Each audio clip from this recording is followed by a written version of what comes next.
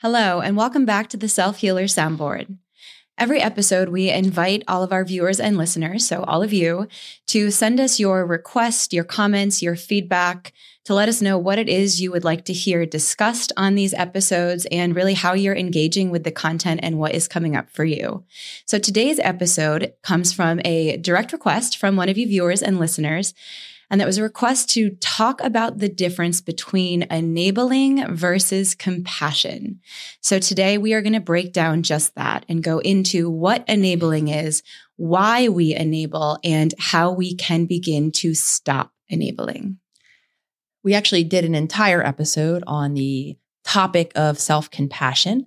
It is episode 45 for anyone who is interested. So today's discussion, we're going to really focus on the enabling piece. But before we get started, just so that we're all on the same page on what compassion is it's a feeling. It's a feeling of holding space for someone else's suffering, usually coupled with a desire to help, to make them feel better, to solve the issue, to take away the problem. And I think that's an important part to separate what compassion is as a feeling from what enabling is, which is an action. And again, I think that can open up the discussion and really understanding oftentimes those two get connected. When we feel so badly for someone, it becomes really easy to feel compelled or inspired or want to action and to take away that pain. I love breaking the two of these down. And I look at compassion as a feeling and also as a choice. And if I'm looking at the two of them, compassion is an intentional choice that comes from your heart space, whereas enabling is a choice that really comes from, I'd say less a choice and more of a choice of cyclical behavior that comes from usually internally a sadness or a loneliness and emptiness, some sort of need from our childhood that we are subconsciously longing to fill. So to speak to your point, Jenna, when we're talking about enabling, oftentimes what we are talking about are dysfunctional cycles that for most of us originated in childhood. And when we think about enabling, the first thing that for me comes to mind is actually a people-pleasing or something otherwise known as a fawn trauma response. And where that comes from, again, is an early environment, like you were saying, where our needs weren't met, where we didn't have safety or security or a consistent sense of connectedness. And often what happens is we adapt, we modify ourselves. We begin to put other people's wants, needs, whatever it is, before our own. And what happens over time is we actually learn to keep ourselves safe by doing that. If you had a parent who was unpredictable or explosive in any way, or maybe they were someone who iced when they became overwhelmed, if you could figure out, what might upset that parent and stay away or not bring that stress into the relationship, then chances are you increase the likelihood of never having that explosive behavior or never having that disconnection in that ever important relationship. So when we're thinking about where these patterns develop, what happens is we are reinforced, right? If I show up in service of you, if I keep you calm, if I tend to you and I avoid interruption, then I've learned in the deeper way that serving someone else actually does keep myself safe. And I then continue this pattern, like you're saying, of people-pleasing behaviors. And again, it's all related to that lack of trust or security or connection in our childhood. Mm-hmm. So we learn to enable in order to get a certain response. And the definition of enable, just so everyone is on the same page, is to give means or authority to someone or something in order to do something. And this is really relevant for me personally because I've uncomfortably been sitting with these last 6 months, this last year, how much I enabled my brother Jake's addiction without really wanting to even see it or admit it. And it's very uncomfortable to sit with now because he has died. And while I am not responsible for his death, he made the choices that he made.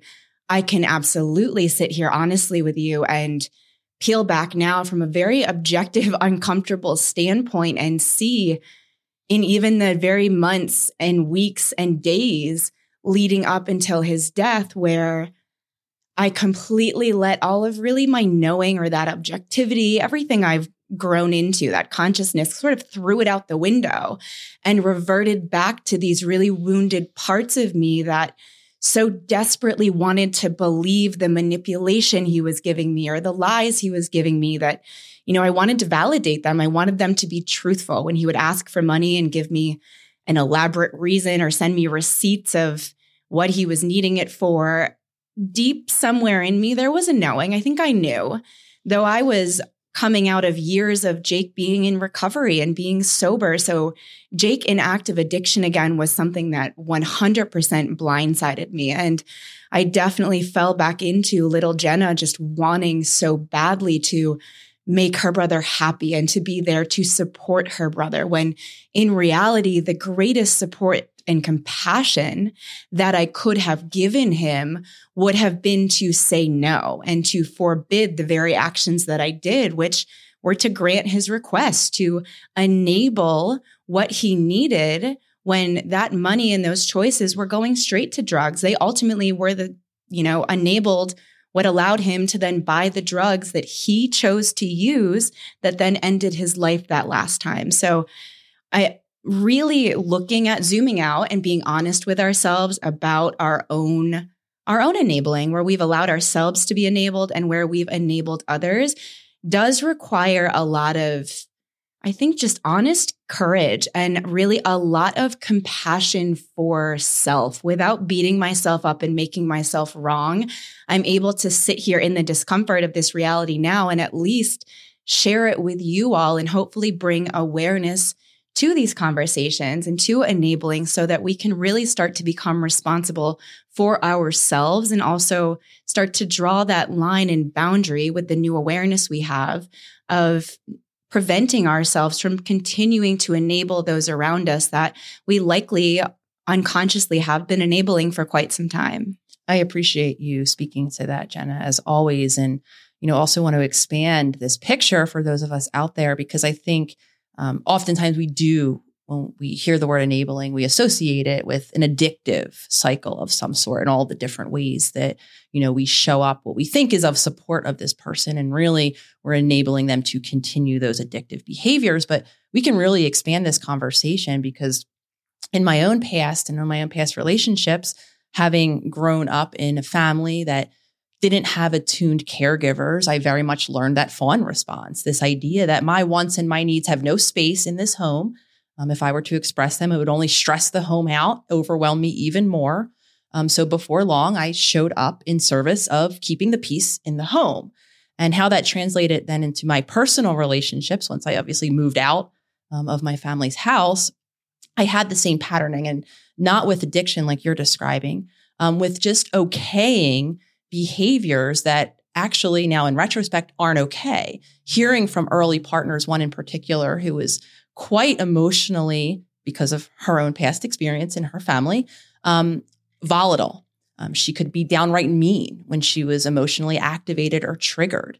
And she would call me very mean names. And I was often on the receiving end of her upset while we were in an active relationship. And there was a part of me that thought I was being very compassionate and holding space for these eruptions, even when she was saying really vile things to me, about me, to my face in front of friends, because what I thought I was doing was being supportive of someone who, in her own pain, was just projecting that onto me.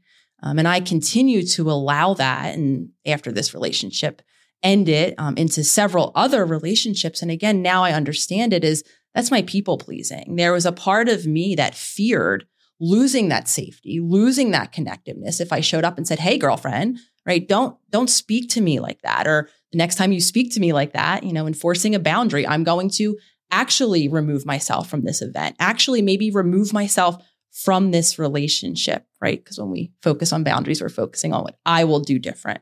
And again, in retrospect, I understand now that I did none of that because my concern was if I brought to the table that behavior is crossing a limit, it's violating me emotionally, it's hurting my feelings.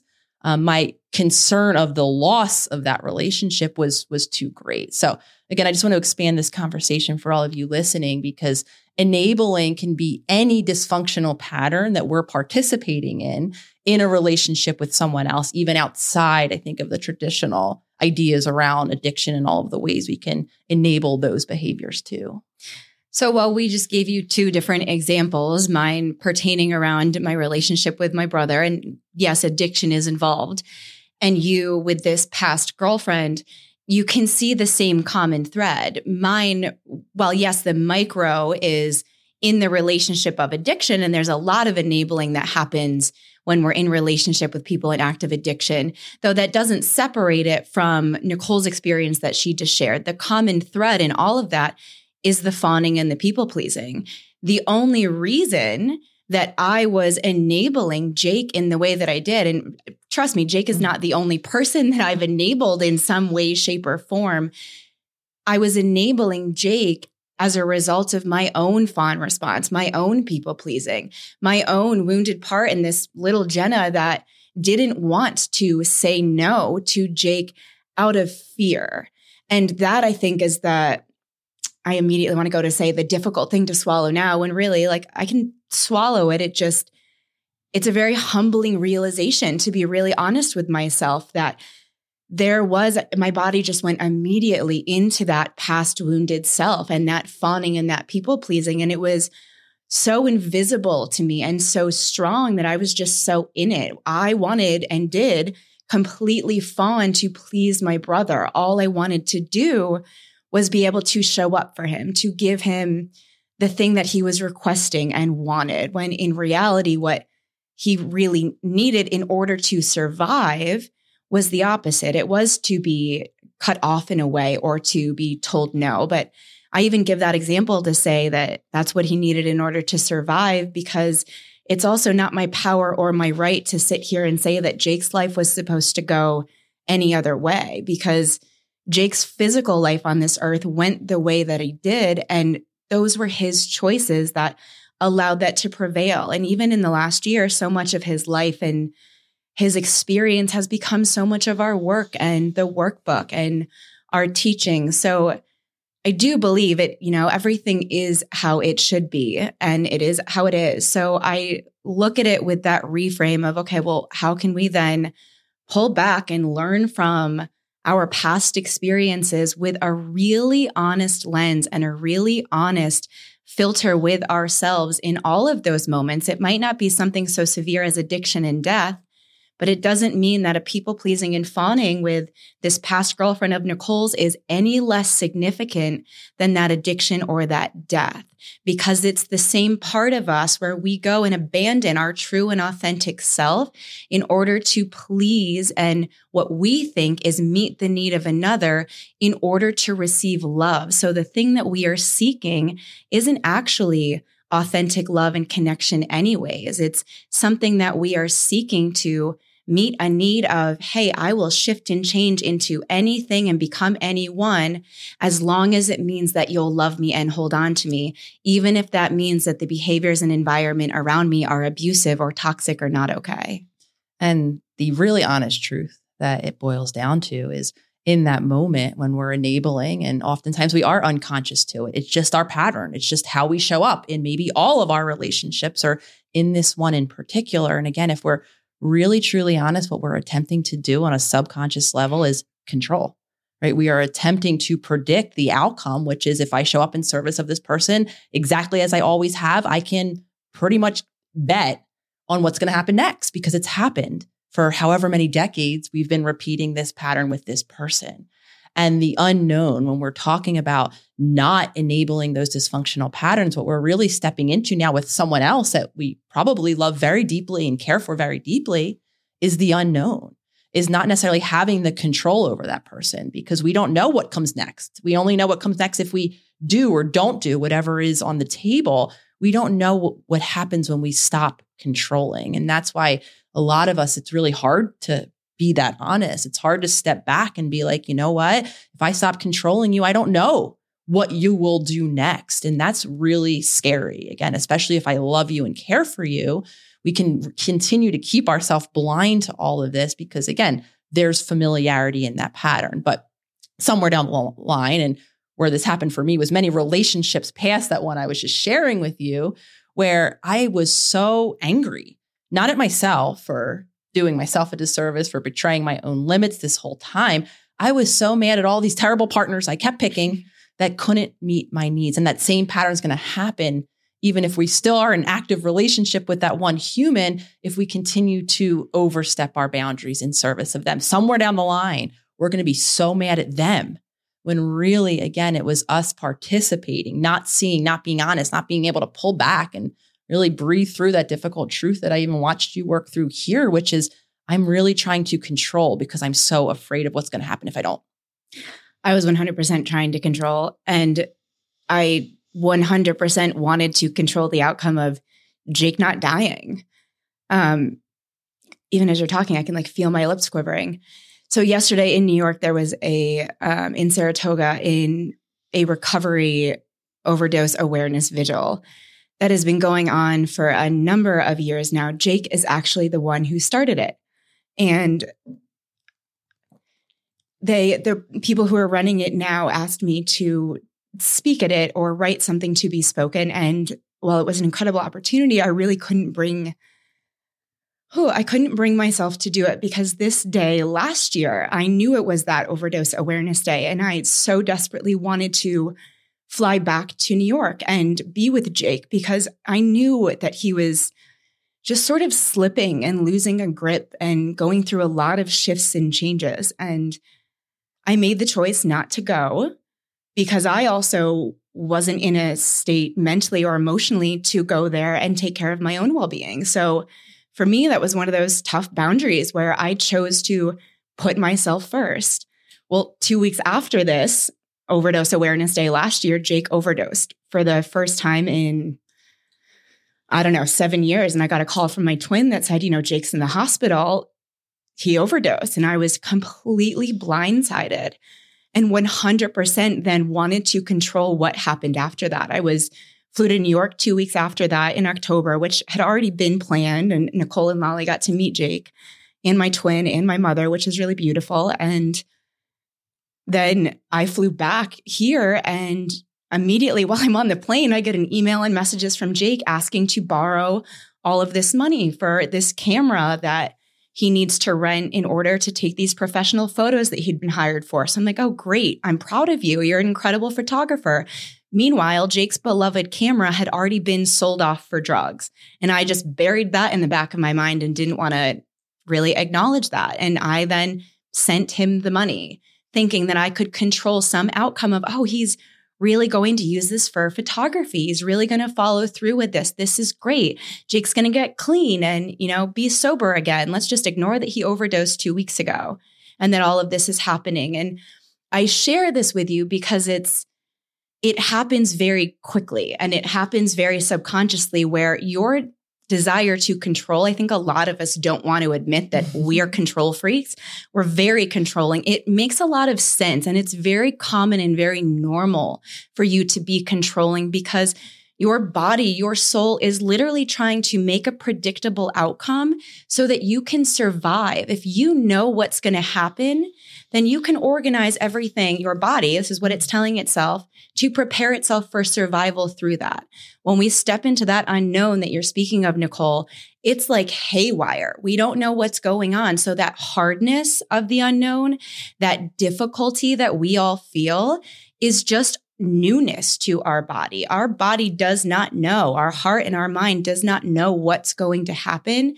So it kind of goes into this overdrive that physically can feel sickening. It can feel freezing and like your body is just full of tension. It gets very scared. It gets very rigid. So I would suggest maybe all of us humbling ourselves to some degree that we all have an innate programming to control. And when we can accept that about ourselves and just become aware that that's also part of a human condition and understand where it comes from, it allows a lot more opportunity for that self-love and that self-compassion to come in, which is absolutely crucial and foundational in you even being able to peel back and look at all of these layers of you. If you don't allow yourself that compassion and that love, you're going to see all of these things and see all of this powerful new awareness, and you're going to beat yourself up and degrade yourself and create more of the same, and then wonder why you're still sitting here stuck when you're doing the work and you're listening to the podcast, but nothing's changing. I appreciate everything there that you were just sharing, Jenna. And I also want to speak to everyone out there who might be hearing, this conversation and us use these different examples and wondering, well, how do I know the difference between enabling and actually supporting? So in that scenario with your brother, I can imagine some listeners being like, well, what if it wasn't going to go to drugs or to substances or whatever, those past behaviors, whatever they might be. And what if this was the time and opportunity where this person was wanting to show up anew? And here's where we speak the truth that I think we speak every week on this podcast, which is it's your own individual journey. We can't sit here and say X, Y, or Z equals enabling and X, Y, or Z equals support in this moment, because it's really individual. And what you were sharing got me thinking about this, which is how important reconnecting with your body is. So your body can help you determine where those limits are for you, determine if this is the moment where you are, if you're honest, enabling those past choices, or if this is the moment, right, where you are stepping into maybe with someone else, a new possibility or a new future. And what I'm obviously referencing is reconnecting with that inner knowing or that intuition, which actually applies to this full conversation. When we started this journey here today on this episode, talking about compassion and the difference between enabling, to be compassionate, we have to be truly connected to our heart. To be connected to our heart, our nervous system needs to be signaling our whole body that it's safe, that it's in that parasympathetic or that rest and digest, that safe and social, that peaceful place, so that we can hear that intuition. And again, I'm speaking that because when we're talking about a trauma response and not feeling safe and secure and being afraid, right, to share our true feelings with someone else, chances are you're not in that safe space. So compassion, right, being authentic, actually showing up in support of another for another and not ourselves, isn't actually possible. Knowing the difference between your intuition saying, you know what, this is safe, Nicole, for us to go into the unknown right here, right now. And you know what, Nicole, this is more of that past. To be able to even hear those pings, we need to be safely in our bodies. And then, of course, that begins the journey that we talk about, because reconnecting with our body isn't the light switch. We don't hear a podcast like that and become completely connected to our intuition and our knowing and know what's right for us in that next moment. It is the journey, though, and our body is definitely part of this conversation around even enabling. There is more wisdom in your body than in your deepest philosophy. That is a quote by Nietzsche. I've said it on so many episodes. I've also been saying it wrong. I keep saying than in your greatest philosophy. And it is, there is more wisdom in your body than in your deepest philosophy. And the body piece is 100% essential as we're having this conversation about going into that unknown and that difficultness.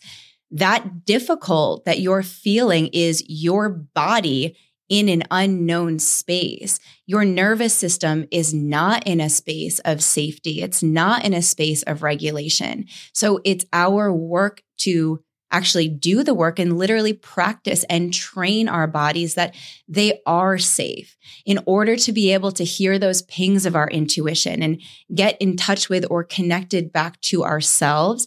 We have to create the physical environment. So if we have a dysregulated nervous system, I don't have access to that intuition, that inner knowing, cultivating that compassion. So how do we then begin regulating our nervous system? Each one of you could almost boil down every single episode literally to this. It goes back to the body. I say the Nietzsche quote, and it's about regulating the nervous system. You have to be in a state of homeostasis, create that safety in your physical body, in your physical nervous system to be able to access all of these points that we're speaking of. So things literally like getting adequate sleep, getting sunlight, eating the best whole foods around you that you have access to, spending time in silence, spending time in nature, journaling, spending time reflecting, taking cold showers, putting your hands in an ice bath, even in learning to use your breath to bring yourself back into a regulated, calm space while your physical self is shocked with that cold. Putting one hand on your belly, one hand on your heart, and just taking 3 deep inhales in through your nose, out through your mouth. There are hundreds of ways that we can begin to drop into our body and create that safety. And it can be something as simple as going outside and staring at a flower or spending 10 minutes under the sunshine. So assuming that we are making those small daily promises and keeping them to create this health in our nervous system, that's really what you're sharing here. That translates to the ability to regulate our emotions so that we can go from stressed out to that peaceful space and hear that intuition so that we can know where our limits are or begin to know where our limits are or what our wants and needs are in any relationship. Because a lot of us, especially if we're disconnected from our body, probably don't yet even know where our limits are or what we want and what we need in our relationships. And then we could begin to observe ourselves, right? If we're talking about this pattern of enabling dysfunctional habits, which are going to look different in our relationships for each of us, then we can go witness ourselves in our relationships, right? Look for how present are our needs. Do I express what I need, what I want? Do I say my thoughts? Do I share my feelings? Can I be unavailable? Do I feel like there's a reciprocity, or am I always feeling like I'm giving, I'm doing, I'm always the listening ear? Do I feel like I'm always responsible? Anytime there's an issue, it's me who's saying I'm sorry. Again, there's even reciprocity in conflict. It's about both people in those moments acknowledging their different perspectives, their different issues. But a lot of us, again, who have the tendency to enable, fall into that. I'm always saying I'm sorry. Again, how much energy do you feel like you have for yourself? Or are you giving all of your energy into all of your relationships? And questions can continue, but I just wanted to give you a place to start, right? Observing yourself in relationship. How much space is there for you? How much security is there for you? And can you ultimately be who you are? Or are you possibly participating in keeping patterns that aren't as adaptive for you? And remember to keep the spotlight on you. We haven't mentioned it specifically in this episode, that what I keep hearing in my mind is this savior complex, where while it may feel or occur like it comes from this well-intentioned, loving space that we want to save another, when we go into a default of enabling another or thinking we need to fix or save another, what we're really honestly doing is saying they're unable, they're not capable, they're really small. And when you look at us all as one universal being in this collective consciousness, which we are, then you actually see our connection. You see the power that I have to heal my own self and create my own life, that Nicole has to heal her own self and create her own life. Well, that same power is also within you. That's the work that we're all doing. And the moment, and I did this, of course I did this. When I first started healing and like awakening to myself years ago, the first thing I did was run home to my family. I wanted to fix and change them. I wanted everyone around me to have what I was having. And I wanted them to get there when I wanted them to get there. I wanted to control it. Do you see how easy this happens? And that came from a good place, right? I was awakening to all of this profound awareness that was really powerful and really empowering. Why wouldn't I want that for everyone around me?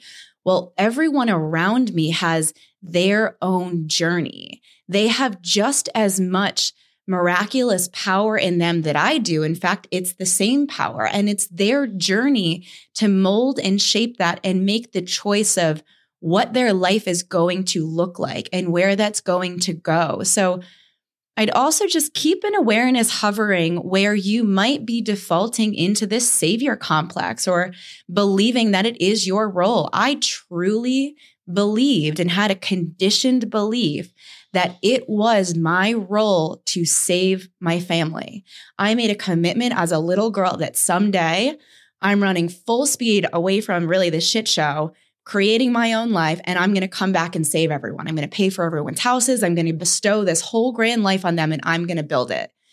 That, while it may sound, really kind in some ways, was so invalidating of their ability and capability, and also then gave them sort of a coast. It gives them a crutch, where for me, I've created the life that I have and whatever I'll create in the future because of my rock bottoms, because of the darkness that I've seen.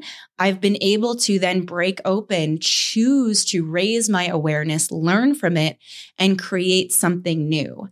When you go to save someone else or fix someone else, you take away that experience and that ability for that person to fall on their face and crack open. And those are the most pivotal and empowering moments of our lives. So be gentle with yourself as you just keep that hovering. And also that goes with the control. Yes, I can proudly say, my name is Jenna. I'm a control freak and I'm a recovering person with a savior complex. I'm giggling because Jenna, you often, I acknowledge you often, and I will do so here, as being my greatest teacher. You were the first person that spoke what you just shared with everyone listening, which is how limiting we are when we don't hold that bigger version or that expanded version or that future version of other people. And you spoke that to me, and knowing that I am someone who, similar to you, shows up in service of other people, it really sat, kind of in my mind. And it gave me the opportunity then to remind myself, because now we have to have the very honest conversation of how hard it is now to set boundaries, to define new limits, to maybe hear back from the loved one when we say no to their request that we are being selfish or that something possibly bad might happen. Again, that might even come with an active threat. I mean, I'm just giving really honest lived experience scenarios of the kickback that we could receive from that other person when we don't show up, or maybe even from the entire family who might be showing up in a similar enabling way and showing up with new limits, saying no, actually holding and standing in the space for someone else to make a choice in service of that expanded future self is painful. It's heartbreaking at times.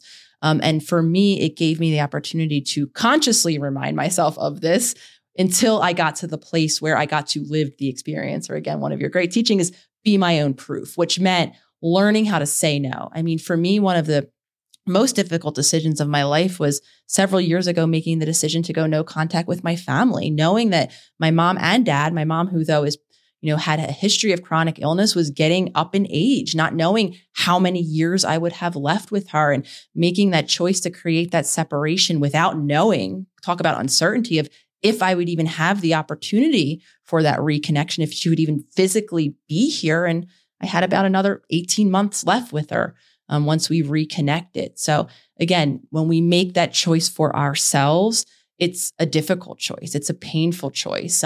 It didn't take away how bad it felt, but reminding myself of why I'm doing it for my own needs so that I can show up more compassionately in my relationships, and also for them so that they can have an opportunity to empower themselves in choice. And again, doesn't take away the difficulty, doesn't take away the reaction that we might be faced with, though it is a good reminder, because now, several years later, I've lived that experience of having put up boundaries, of feeling so much more connected and alive within my own heart, so that when I do show up now in my relationships, I'm actually of service of someone else. I'm not in the selfishness of that survival cycle that often comes with that enabling pattern, because it's based in fear.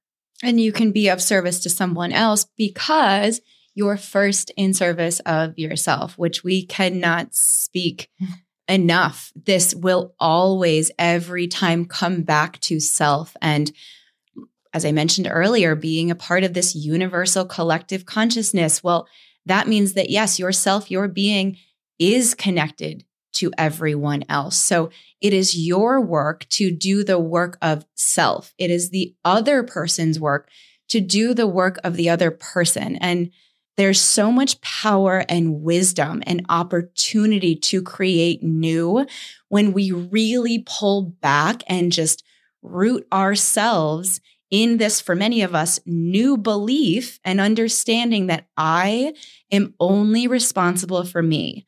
I am only in control of me. Someone else's life and journey and outcome is theirs to choose. As much as we might go back and forth with ourselves about it, try it on. Just like when you give yourself a new affirmation, that you don't believe at first because you've been so conditioned in something else, it's the same thing. Try this one on as an affirmation. I am only responsible for me. I can only control the outcome for me. It will take time, yes, though with consistency and repetition, you will quite literally create a new neural pathway in your mind where your immediate response then is going to be deeply ingrained in this new empowering belief that I can only control me. And for everyone out there listening who knows how difficult it is to even access this logical part of our mind, to remind us of these beautiful reminders, really suggesting, oftentimes the best thing we can gift ourselves with is space, time away. If you do feel yourself getting to that place of saying and doing, or even if you hear that initial ping of the text message that is from the person with the request, pause, right? We don't have to respond immediately. The other person might feel like they want or deserve, or maybe in the past you've given an immediate response. The biggest gift you can give yourself in that moment sometimes is that distance, is the space. Because if we don't, before we know it, we're hitting send, we're picking up the phone call, we're saying yes to the request. We still might do that after we take the space, of course, because it's difficult to make new choices, but we're going to give ourselves the best opportunity to remember this conversation, to remember your beautiful words of wisdom, Jenna, and that amazing affirmation of I'm only responsible for me. So breaking the habit of immediacy, especially if you have that one relationship where this conversation is going to apply, put that relationship on alert, which just means when you get contact, giving yourself just a moment, taking a step away, checking in with yourself before you go to respond, because that moment might be the difference between that older pattern of enabling and a new choice. And I also want to, before we end, also just acknowledge that relationships with our children are still relationships. We might be the parent who's people pleasing even our child. This is, of course, outside of their needs, their basic emotional needs, their basic physical needs. There might be, if we're being honest, a lot of you listening who don't want to be the bad parent, who don't want to set a limit, or whatever it may or may not be. We can still show up people pleasing, thinking that we're putting our child's best interest, at mind. And in reality, again, we're not saying no because we're afraid. We're afraid of our child, right? Not loving us or not being connected to us. So another hard conversation and truth, and I just thought to apply that here, is also to acknowledge the different ways that we can be people pleasing with our children. I'm sure a lot of you adults listening might be even thinking back to ways that maybe you even saw your caregivers people please you. And maybe on the other end of it, you are someone in your life who is enabled, who, knows how to get that enabling pattern continued in your relationships. And again, that's the other side of this enabling conversation, is seeing all of the ways that we're allowing ourselves to be enabled in patterns that don't serve us, and including our children. Right? We might be fawning even with our children. So a lot to think about. I'm hoping that this conversation, especially those of you out there who requested it, and on that note, we are always listening, whether it's on this YouTube channel, if you're listening on our YouTube, across platforms, on our Instagram account, leaving us comments, leaving us suggestions, leaving us topics of interest. We love hearing from you, and we look forward to continuing this conversation with you all during next episode.